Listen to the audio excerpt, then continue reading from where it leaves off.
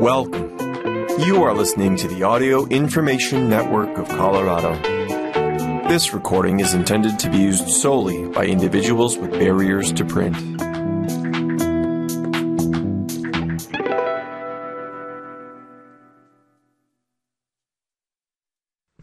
Hello and welcome to the Black Experience Hour. This is a 60-minute weekly program bringing you news from a variety of sources. This one's being recorded on the 30th of September for the listening week that begins October 1st. Your reader's name is Susan Shirey, and this week I'll be opening with some articles from sources new to this program via URL Media. And first I'll read an article that was originally posted January 26th for Poynter.org. This was written by Kristen Hare. URL Media is turning one. Here's what it accomplished in supporting Black and Brown newsrooms. S. Mitra Kalita and Sarah Lomax Reese share what's changed and what's ahead. S. Mitra Kalita and Sarah Lomax Reese had this moment when they knew they had to build something with existing newsrooms, not remake them or start new. Kalita told Poynter's Mel Grau last October, "There was yet another piece about a mainstream news outlet and racism it was contending with in its top ranks. I called Sarah. We had seen enough of that at that point. I remember one of us said, 'We have to do something, and the moment is now.'" That was July 2020. By January 2021, the former senior vice president for news, opinion, and programming for CNN Digital, Kalita, and the CEO/president of Word Radio in Philadelphia, that was Lomax Reese, launched URL Media. URL stands for Uplift, Respect, and Love. And URL's homepage describes their work as, quote, "a decentralized multi-platform network of high-performing Black and Brown media organizations. We'll share content, distribution, and other resources to enhance reach, expand revenue, and build long-term sustainability." URL Media launched 1 year ago today. Via email, I asked the founders about the last year, starting with what's changed since they first gathered 8 network member newsrooms. Lomax Reese said, "In the world, we are seeing deeper, more sophisticated ways of dividing the country along racial lines. The Virginia governor's race was a blueprint for how to mobilize white voters around the issue of critical race theory. Dog whistles are real. We are seeing increased restrictions on voting rights as we head into the 2022 midterm elections, and COVID fatigue seems to be numbing out the country just when we need to be energized to fight for reproductive rights, voting, health care, education, and everything. This is why URL and the work of all of our BIPOC media partners is absolutely critical now. We need diverse, trusted voices to chronicle the truth of our present reality. In URL Media's first year, it held a monthly roundtable called Meet the BIPOC Press on The Laura Flanders Show, which airs on 280 public television stations. Grew to help its members with coaching and talent development. Added 2 more newsrooms, Sahan Journal and Native News Online. Got the network's newsrooms on Apple News, which is something mainstream newsrooms have taken for granted for years to reach masses, said Kalita. Our BIPOC newsrooms don't always have the developers or audience managers to enable this, so this one felt like a real feat. Among URL's 10 newsrooms, there's also a common thread of generosity and openness, said Lomax Reese. Kalita, who is the founder and publisher of Epicenter NYC, one of their sources, agreed. I often joke that our members are the same because we all grew up with extra relatives living in our basement and strangers showing up at the dinner table. I say this because a spirit of generosity runs through every single one of our newsrooms. When I think about what we represent to our communities in this deadly pandemic that has disproportionately sickened us, killed us even, I get choked up. There's a sameness there, but also a singularity and customization by community and platform. In its second year, URL Media is hiring, working to grow advertising and sponsorship revenue, and to add members. I asked the two founders what we should all learn from the newsrooms URL Media works with. I think all of our partners center and prioritize service to their audiences, said Lomax Reese. This is a relatively new trend in mainstream journalism right now, but this is fundamental and foundational for our BIPOC media organizations, and this has been at the center of black media throughout history, starting as early as 1827, when the first black newspaper, Freedom's Journal, was launched to advocate for the humanity of enslaved Africans. Our business models are intimately connected to service, filling gaps that exist not just in the media, but in society. And once again, that anniversary was celebrated this January 2022. And from their partners, I have a couple of articles to offer today. From scalawagmagazine.org, written by Sierra Lyons. This was posted August 17th, 2022, from their Race and Place category. I grew up against a backdrop of white evangelical power.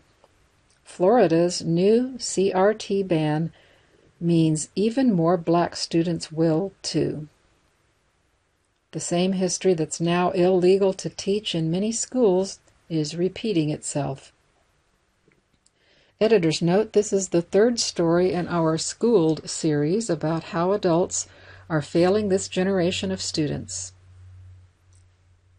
My path through a private Christian school in Florida offered me a front row seat to the far-reaching power of white evangelicals over freedom of expression and facts.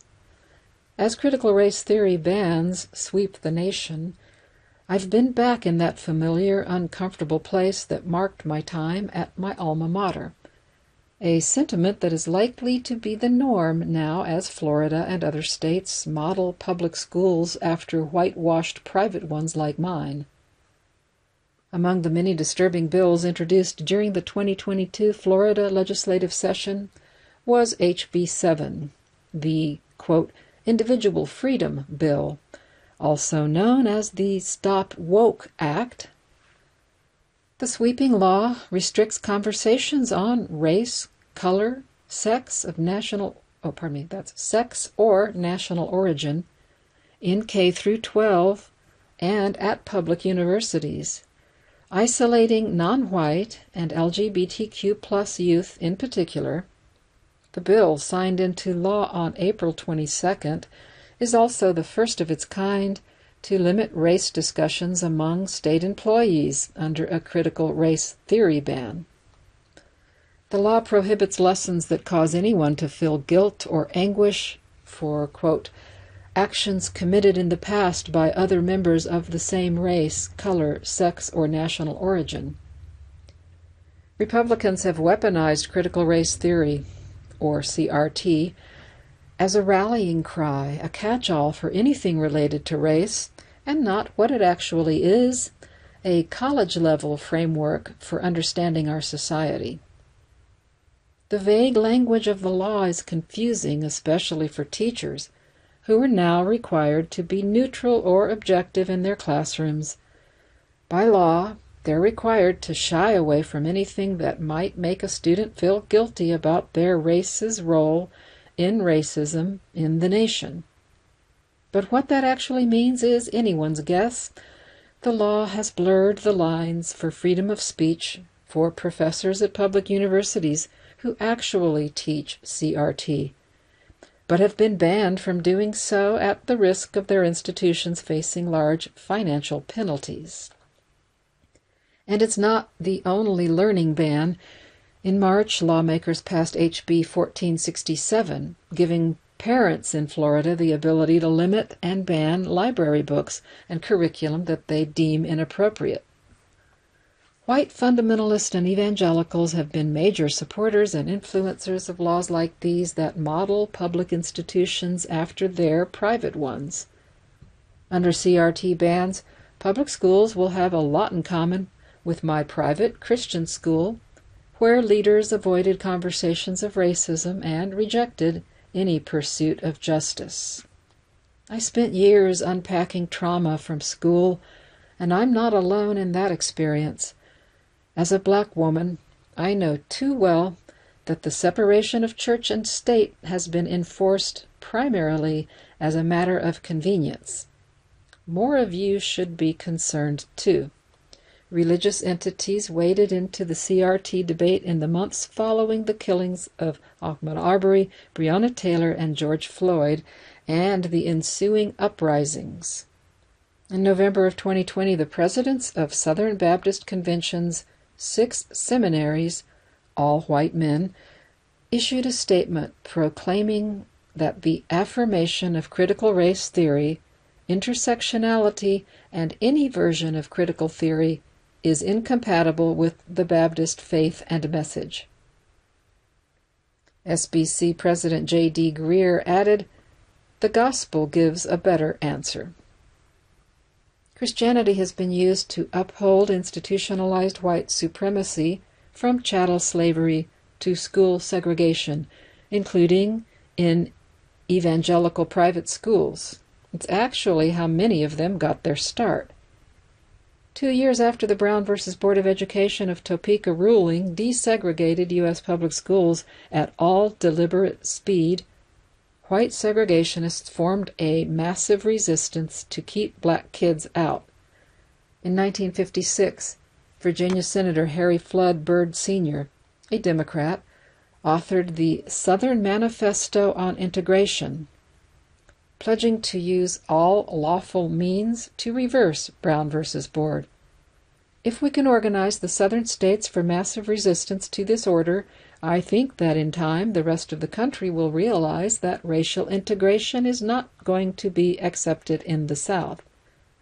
Byrd said then.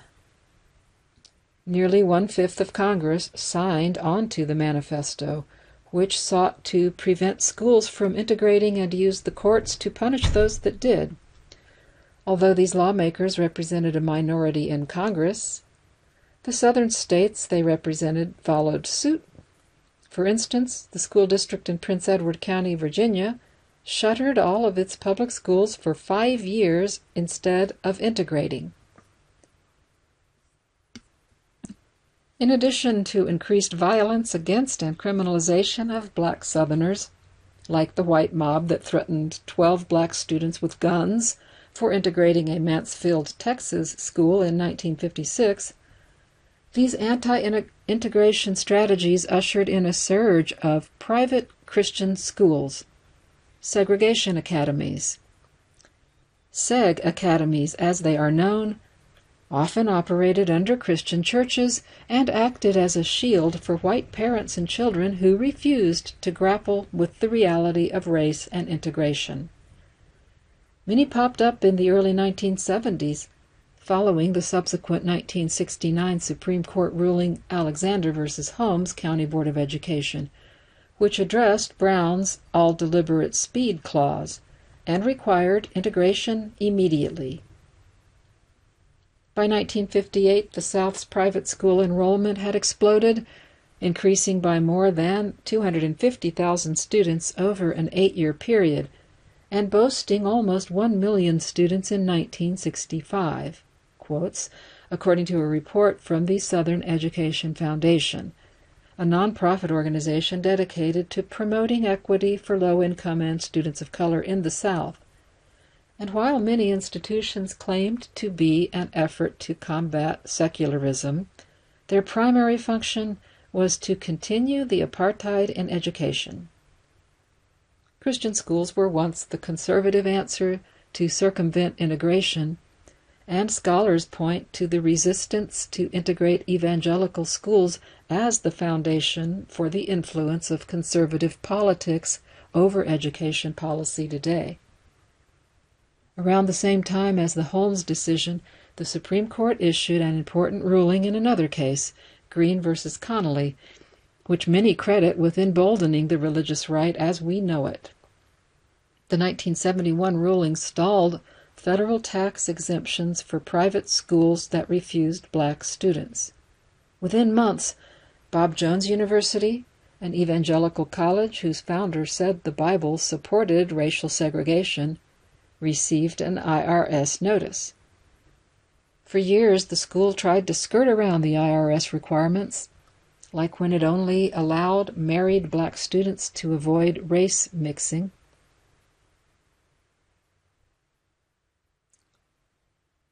By 1976, it lost its tax exemption status. In 2000, Jones III announced on Larry King Live that the university would be lifting its interracial dating ban. To this day, the South Carolina-based school remains overwhelmingly white, and its conservative curriculum is taught in many private schools throughout the nation. In fact, most private Christian schools still educate relatively homogeneous, majority-white student bodies and employ majority-white faculties.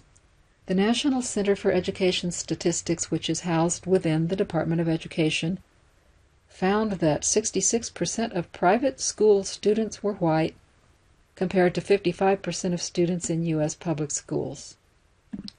Although private schools educate a small proportion of U.S. students, as of 2019, 9% of U.S. students attended private school, their commitment to whiteness does irreparable harm to the non-white students in their midst. Among the 4.7 million private school attendees in grades K through 12, 12% were Hispanic and 9% were black. In contrast, 28% of public school students were Hispanic and 15% there were black.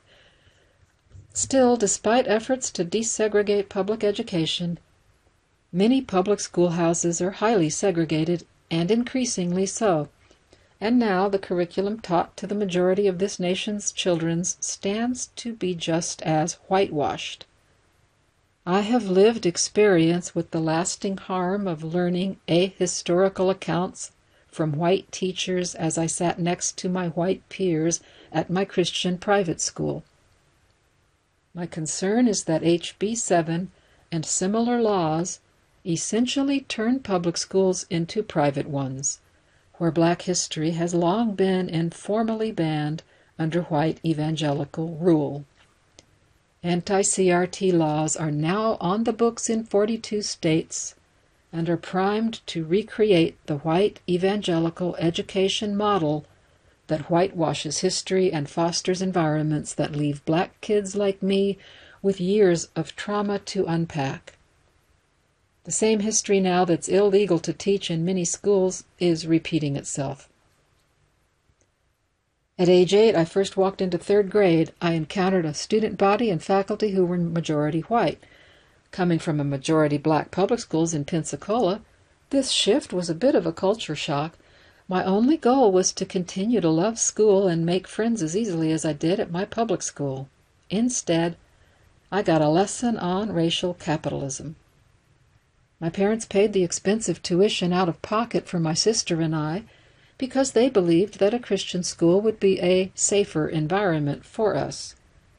They worked really hard to make this possible, and if they ever struggled financially, they hid it well. In this environment, my peers were hyper-fixated on money, as private schools still achieve a blend of the haves and the have-nots who attend through scholarships or discounted rates if their parents worked for the school or affiliated church. This is where I learned that we were solidly middle class, compounded with being one of just a few black kids. My white peers flexing their larger homes and designer accessories made me feel less than. I felt that my best method for survival was to distance myself from how I interacted with my peers in public schools and partake in the hyperfixation of materialism. In hindsight, assimilating to the culture of the school cost me parts of my identity, like using black vernacular and being more open in expressing my love for black culture that I gained back only in this past year, after I left their church and cut ties with them altogether after 13 years. My school used the Association of Christian Schools International Curriculum, ASCI. No, that's ACSI. The largest non-Catholic Christian school association in the U.S. ASCI was, that's ACSI, ACSI, was founded in 1978, and as of September 2019, more than half of their member schools have student bodies that are at least 80% white. For the small percentage of racial minorities who do attend private Christian schools, I know what it feels like to be ostracized not only by my peers and teachers, but also by whitewashed curricula and interpretations of the gospel. Many black students at these largely white institutions aren't accustomed to religion being enforced by white teachers and pastors. Their religious and spiritual lives have usually been protected and shepherded by black leaders. As Reverend Dr. Martin Luther King Jr. said almost 70 years ago, Sunday mornings are still the most segregated hour in Christian America. Alexa Mercado, who is Puerto Rican and black, attended Christian schools for her K-12 education in Orlando during the early and mid-2000s. She didn't have a single teacher of color until 10th grade, as there was only one, she said. At the time, I didn't see an issue with it, because when you're in something, you don't think about it that deeply until you're out, and you're like, that's not right. And then talking to my friends who were at public school, and they had teachers who looked like them or can relate to them on certain issues. I didn't really get that experience or have any representation of that throughout any of the staff members at the school. Mercado's first time at a public school was Valencia College in Orlando. That transition wasn't an easy one, she said. I actually put off college for a whole entire year because being in a private Christian school, the space was so small, so it gave me a lot of anxiety to be in a place with so many different people who have so many different beliefs. Said Mercado, when I finally went, it was a shock to see so many different kinds of people, whether that be the faculty and staff or just the students in general. My middle school history teacher used her classrooms as an opportunity to promote many of her own opinions and beliefs, many of which were ahistorical. I recall her overemphasizing that the Civil War wasn't about slavery, but states' rights versus federal rights.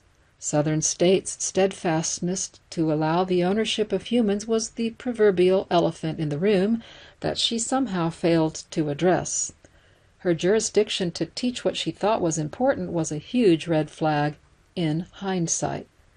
But I was also just a child in her room without the knowledge I have now. Instead of using the available textbooks, she printed out worksheets that she found to be relevant to our lectures. I also remember challenging her viewpoints on President Barack Obama. She made a point to express her disdain for him and his politics on numerous occasions after she told us about a big fight she had with her brother, who supported Obama, while watching one of the presidential debates in 2012. Yet I often didn't feel empowered to speak up when I vehemently disagreed with her and her politics out of fear of being seen as disrespectful. By the time 8th grade rolled around for me, I was eager to return to public school and was happy that my season of private school was done. But my connection to the institution wasn't over. My family and I continued to attend the church that ran the school throughout my high school and college years. It wasn't until last January, when I was 21, that I felt it was my time to part with the church. After repeatedly calling out racism to the lead pastors, who were majority white, they met my demands with passivity and menial efforts that vaguely addressed racism but never specifically repented for their part in upholding an unbalanced church culture that made many of their black parishioners feel erased and uncomfortable. After attending a community college in my hometown, I applied to only one university, adamant about attending Florida A&M University, an HBCU in my state's capital. Even if it was only for 2 years, I longed to attend an institution where the professors and students' shared experience of blackness was not seen as something to be checked at the door, but worthy of celebration and acceptance.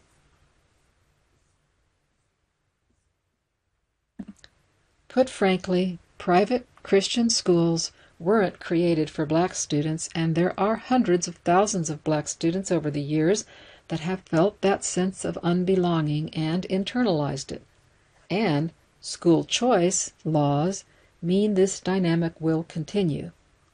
In June, the Supreme Court ruled in Carson v. Macon that school voucher programs must include religious schools as an option, further blurring this country's separation of church and state for the benefit of white families.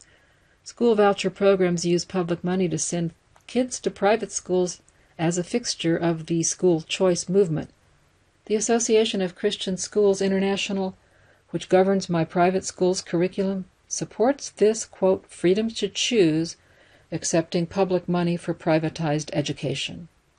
This sneakily continues segregation under the guise of protecting a freedom to choose a less black school, for instance.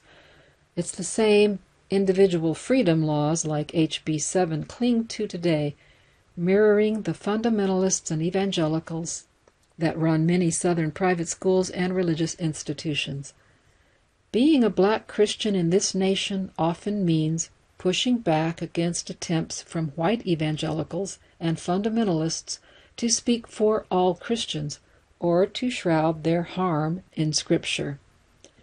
In the words of Psalm 106:3, I speak out for those students who have gone on to adulthood, still wounded by an institution that proclaimed Christ while rejecting those that were made in his image. Blessed are they who observe justice, who do righteousness at all times. At this point, I'm going to move to some news briefs. This one comes from CNN Entertainment. Not sure I have a date on this. September 30th. The Daily Show host Trevor Noah has announced he will step away from the anchor desk. In a video statement shared on Twitter Thursday, Noah said that after 7 years as host of Comedy Central's satirical news program, his time is up. It's been absolutely amazing. It's something that I never expected, said Noah of his experience hosting the show. I found myself thinking throughout the time of everything we've gone through, the Trump presidency, the pandemic, just the journey, more pandemic, and I realized that after the 7 years, my time is up. Noah, a stand-up comedian from South Africa, was a relative newcomer to American audiences when he was named as host of The Daily Show after Jon Stewart signed off in 2015. I want to say thank you to you who watched this, said Noah. I never dreamed that I would be here. I sort of feel like Charlie and the Chocolate Factory. I came here for a tour of what the previous show was, and then, the next thing you know, I was handed the keys. Noah hinted that his decision to leave the show is rooted in his desire to return to more stand-up work. I spent 2 years in my apartment, not on the road, and when I got back out there, I realized there's another part of my life out there that I want to carry on exploring. I miss learning I miss learning other languages. I miss going to other countries and putting on shows, he said. He expressed his gratitude to his viewers, the Daily Show team, and to Comedy Central, who believed in this random comedian nobody knew on this side of the world. I've loved hosting this show. It's been one of my greatest challenges and one of my greatest joys, he said. I've loved trying to find a way to make people laugh, even when the stories are particularly shitty. Even on the worst days, we've laughed together, we've cried together. He did not share when his final show would be, but said he'd still be around for a while. He said, "Don't worry, I'm not disappearing. If I owe you money, I'll still pay you." And reading next from theroot.com. This was posted Wednesday, the 28th. NAACP says Mississippi officials violated Jackson residents' civil rights. On Tuesday, the NAACP filed a federal complaint alleging that Mississippi officials' neglect of Jackson's water infrastructure all but assured the crisis. The boil water advisory in Jackson, Mississippi may have been lifted earlier this month, but the NAACP is refusing to let Mississippi officials off the hook for their role in the city's water crisis. On Tuesday, the NAACP filed a federal complaint with the Environmental Protection Agency, alleging that Mississippi's mishandling of Jackson's water crisis violated residents' rights under the Civil Rights Act of 1964. Everyone deserves safe, clean drinking water. In 2022, there is no excuse as to why our government cannot provide the necessary infrastructure to ensure that all of its residents have access to this basic human right, said NAACP President and CEO Derek Johnson in a statement. He went on, "The residents of Jackson, Mississippi, a predominantly black community, have suffered at the hands of discriminatory state leadership for far too long." To bring everyone up to speed on the crisis, in August, heavy rainfall overwhelmed one of the city's 2 water treatment plants, causing the entire water system to shut down. So for weeks, residents were without running water to drink, bathe, wash their dishes, or brush their teeth. It wasn't until mid-September that the state officially ended the boil water advisory, signaling that the water should be clean enough to use again. Unfortunately for the residents of Jackson, 82% of whom are black, this isn't the first incident leading to shutdowns or unsafe drinking water.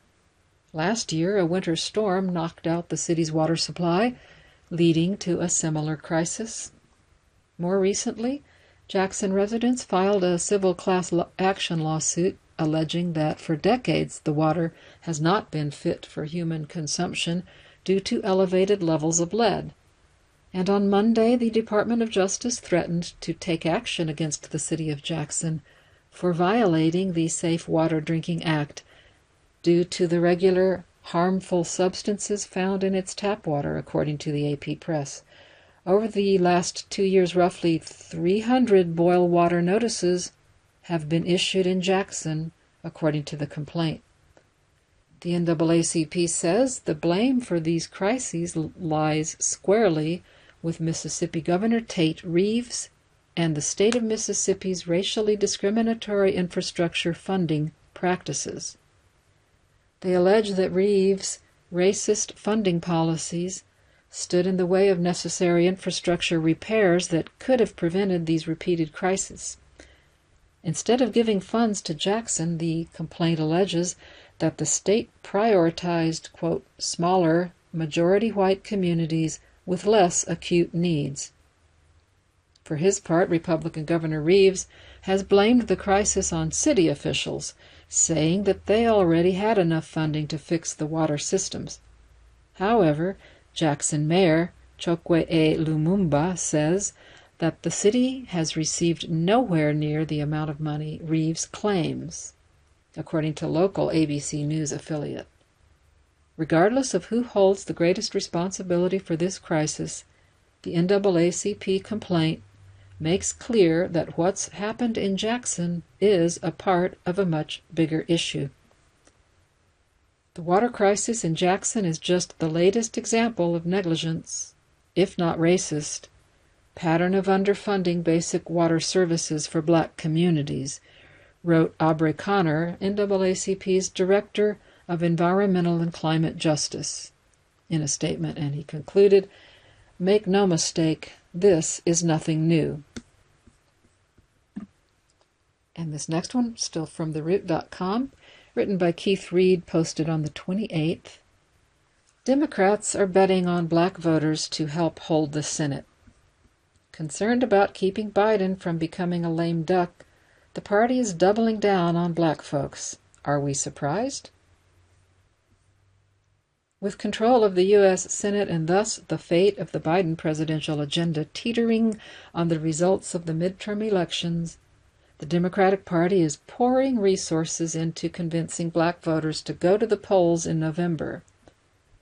Black voters have long been the Democrats' most reliable constituency, but voter numbers overall tend to slump, particularly among the party in the majority, in congressional midterm elections. Democrats took control of the legislative branch of government at the same time that President Joe Biden was elected, largely based on campaign pledges to black voters. Now they hope to keep those numbers from dropping, especially in races in key swing states, officials told The Root. The midterm election will decide the future of our country, and in Senate battleground states, Democrats are working to meet this moment with early investments to reach black voters in the most comprehensive and effective ways, said Democrat Senatorial Campaign Committee Chairman Gary Peters. He went on, black voters understand we cannot afford to hand power back to Mitch McConnell and Senate Republicans, and they are motivated to participate in the election to elect Senate Democrats. Whether that prediction comes true won't be known until November, and it could determine the balance of power in government. The Democratic Senate Campaign Committee is specifically focused on races in Georgia, North Carolina, Pennsylvania, and Wisconsin. The committee is pumping cash into the efforts from its $3 million Defend the Majority effort that it launched last year. It's hosting candidate meet and greets with members of Divine Nine Greek letter organizations and hiring new staff to coordinate outreach and help drive voters to the polls. In Georgia, a state where the Pew Research Center found that black voters accounted for more than half of new voter registrations since the year 2000, incumbent Senator Raphael Warnock is battling to keep his seat from Republican nominee Herschel Walker. In North Carolina, the party recently spent $100,000 on a voter registration drive targeting black voters in the Rocky Mount area, about 45 miles east of Raleigh. Sherry Beasley, who was the first black Chief Justice of the North Carolina Supreme Court, is polling slightly behind Republican Ted Budd, Representative Ted Budd, a Republican who describes himself as a, quote, Trump-endorsed liberal agenda crusher, on his campaign website. That race is considered critical for Democrats because it's a chance to flip a seat held by a retiring Republican, and because Beasley would be only the third black woman ever elected to the U.S. Senate. Next, I turn to the Saturday, September 24th edition of the Daily Camera for an amended autopsy report. McLean died due to sedative, restraint. This comes from the Associated Press, written by Colleen Slevin, Dateline Denver. A black man died after a police encounter in the Denver suburb in 2019 because he was injected with a powerful sedative after being forcibly restrained. According to an amended autopsy report publicly released Friday, despite the finding, The death of Elijah McClain, a 23-year-old massage therapist, was still listed as undetermined, not a homicide, the report shows. McClain was put in a neck hold and injected with ketamine after being stopped by police in Aurora for, quote, being suspicious. He was unarmed. The original autopsy report that was written soon after his death in August of 2019 did not reach a conclusion about how he died or what type of death it was, such as if it was natural, accidental, or a homicide. That was a major reason why prosecutors initially decided not to pursue charges. But a state grand jury last year indicted 3 officers and 2 paramedics on manslaughter and reckless homicide charges in McClain's death after the case drew renewed attention following the killing of George Floyd in 2020. It became a rallying cry during the national reckoning over racism and police brutality.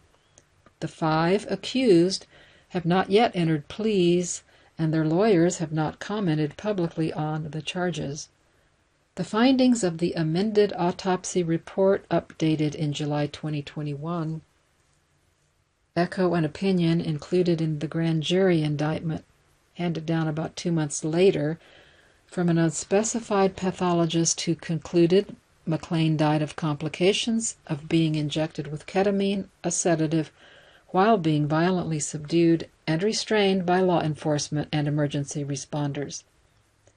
It is not clear whether that pathologist is the same one, Dr. Stephen Sina, who updated the autopsy report.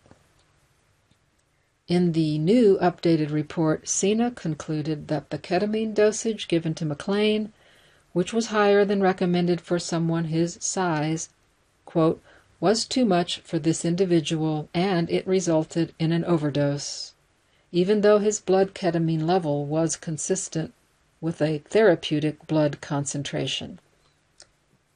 He also said he could not rule out that metabolic changes in McClain's blood due to exertion during his restraint contributed to his death, and that there was no evidence that injuries inflicted by police caused his death.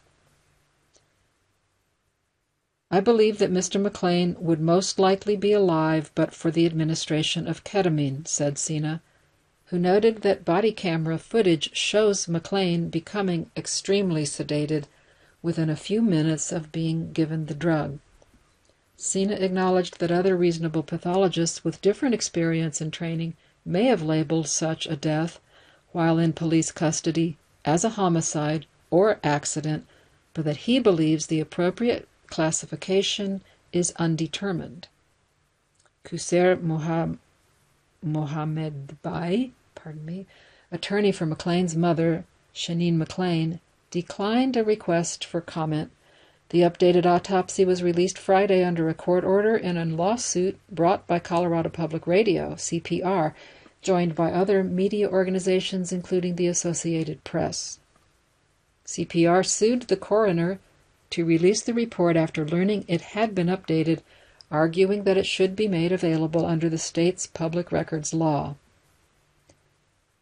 Coroner Monica Broncusia Jordan said she could not release it because it contained confidential grand jury information and that releasing it would violate the oath she made not to share it when she obtained it last year. But Adams County District Judge Kyle Seedorf ordered the coroner to release the updated report by Friday, and a Denver judge who oversees grand jury proceedings, Christopher Bonham, ruled Thursday that grand jury information did not have to be redacted from the updated report. McClain's death fueled renewed scrutiny about the use of ketamine and led Colorado's Health Department to issue a new rule limiting when emergency workers can use it. Last year, the city of Aurora agreed to pay $15 million to settle a lawsuit brought by McClain's parents. Police reform activist Candace Bailey had mixed emotions about seeing the amended autopsy and said, "I do believe that it does get us a step closer to anything that is a semblance of justice." She's an activist in the city of Aurora who has led demonstrations over the death of McClain. But Bailey added that she is extremely saddened that there is still a controversy around whether or not the EMTs and officers should be held responsible for what they did, and as to whether or not this was actually murder. Moving back again to an article from our newer sources via URL. This one comes from blackvoicenews.com, BVN, written by Brianna Reeves. It was posted September 6th. Long-haul COVID in the Black community. The University of California Riverside's Center for Healthy Communities, CHC, hosted the first town hall of many on the topic of long-haul COVID-19 on August 30th at the Barbara and Art Culver Center of the Arts. This first town hall in a series to focus on symptoms of long-haul COVID. The presentation was moderated by Michelle C. Burrows.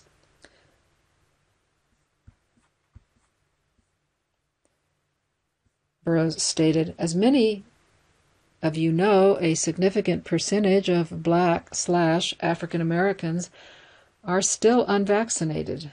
These town halls will offer practices that mitigate the spread of the virus and long-haul COVID-19. Long-haul COVID is a condition that refers to long-term physical and mental health effects that are present 4 or more weeks after initial COVID-19 infection. Long-haul COVID has many names, including long COVID, post-COVID, and post-acute sequelae SARS-CoV-2 infection that goes by PASC. People who experience long COVID may exhibit many different symptoms, including fatigue, brain fog, and chest pain. Research on long COVID is still ongoing, which has made diagnosing the condition difficult for providers and even more difficult for individuals to receive recognition. While it is hard to say for sure, researchers and public health officials estimate that 27 million Americans suffer from long COVID. There's not enough evidence to tell us how long a person could experience long COVID. Additionally, every individual is different," said Dr. Penny in response to a question posed by a community member. Some individuals report experiencing long COVID for 2 months after they recovered from the initial infection, while others can experience long COVID for a longer period of time. During her presentation, Dr. Penny stated that among the estimated 213,000 who suffer from long COVID in Riverside County, 8,000 identify as Black. Black long haulers feel unheard. Kevin Booker explained that he initially contracted COVID-19 and then experienced COVID-related pneumonia 1 month later, which lasted about 4 months. Booker explained to Dr. Penny that he has been unsuccessful in getting his doctor to understand his symptoms and address his health concerns. "It feels like when I come in the room, most of the time he talks, and if I interrupt, he kind of talks over me. That's what I'm experiencing now. What direction do I go when I'm experiencing this right now? I just feel like I'm unheard," said Booker as he recalled his visit with a workman's compensation doctor. Dr. Penny recommended that Booker get a second opinion and determine if a diagnosis was missed. She explained that there is now a diagnostic code for providers to clinically diagnose patients with long COVID. Long COVID now recognized as a disability. In July 2021, long COVID was recognized as a disability under the Americans with Disabilities Act. The Department of Health and Human Services issued a guidance that details why long COVID meets the criteria of a disability. Booker shared a row along with his wife, Denise Booker, who explained that they both contracted the Delta variant and had fevers of 103 back in 2021. She said she still experiences the effects of COVID, such as being very forgetful and having poor equilibrium. It's frustrating listening to him when he has to talk to the doctors, she said. I went to the doctor afterwards because my equilibrium was also off, and they told me as well, it'll pass. Don't worry about it, it'll pass, said Booker. Well, it hasn't passed. We had it in 21. Okay, so what do we do at this point? The Bookers are not alone in feeling unheard or dismissed when it comes to having a provider recognize and acknowledge their symptoms as long COVID. Black female long COVID activists like Chimere L. Smith from Maryland and Ivanka Hall of Ohio are fighting for recognition of long COVID among Black communities. On August 24, 2021, the American Academy of Physical Medicine and Rehabilitation, AAPM&R, released the first dashboard that displays how many millions of Americans are estimated to be experiencing long COVID symptoms. AAPM&R estimates estimates are developed based on the assumption that 30% of the population who survived an initial case of COVID-19 suffers from long COVID. They estimate that more than 27 million Americans suffer from long COVID. California has the highest estimate of long COVID cases among the states with an estimate of 3 million. Being your own best advocate for long COVID care. Community members who attended the town hall had questions about how they can advocate on behalf of themselves when it comes to having providers acknowledge long COVID. There are a lot of long COVID providers. That's the unfortunate reality today. There are not a lot of long COVID providers, which is the unfortunate reality today. But we are getting better, Dr. Penny acknowledged. However, she encouraged members of the audience to seek a second opinion from other providers, ask questions, and keep documentations about visits and testing. During the presentation, Dr. Penny and Whitmore also addressed misinformation about COVID-19 boosters and vaccines that audience members may have received. Both public health officials emphasized the importance of getting a booster shot, regardless if an individual has contracted COVID-19 or not. Whitmore recommended that people continue to wear masks and practice good hygiene to reduce the likelihood of contracting COVID-19 and therefore contracting long COVID. As more information is learned about long COVID, Riverside County has worked to understand who is impacted by conducting post-COVID follow-up calls to individuals who reported positive COVID-19 test results. There is currently no medication that specifically treats long COVID, but those who are experiencing long COVID can find support and resources by visiting the county's resource page. Now, this is specifically for the Riverside, California community, but it has information that could help everyone. So that is found at www.RIVCOPH.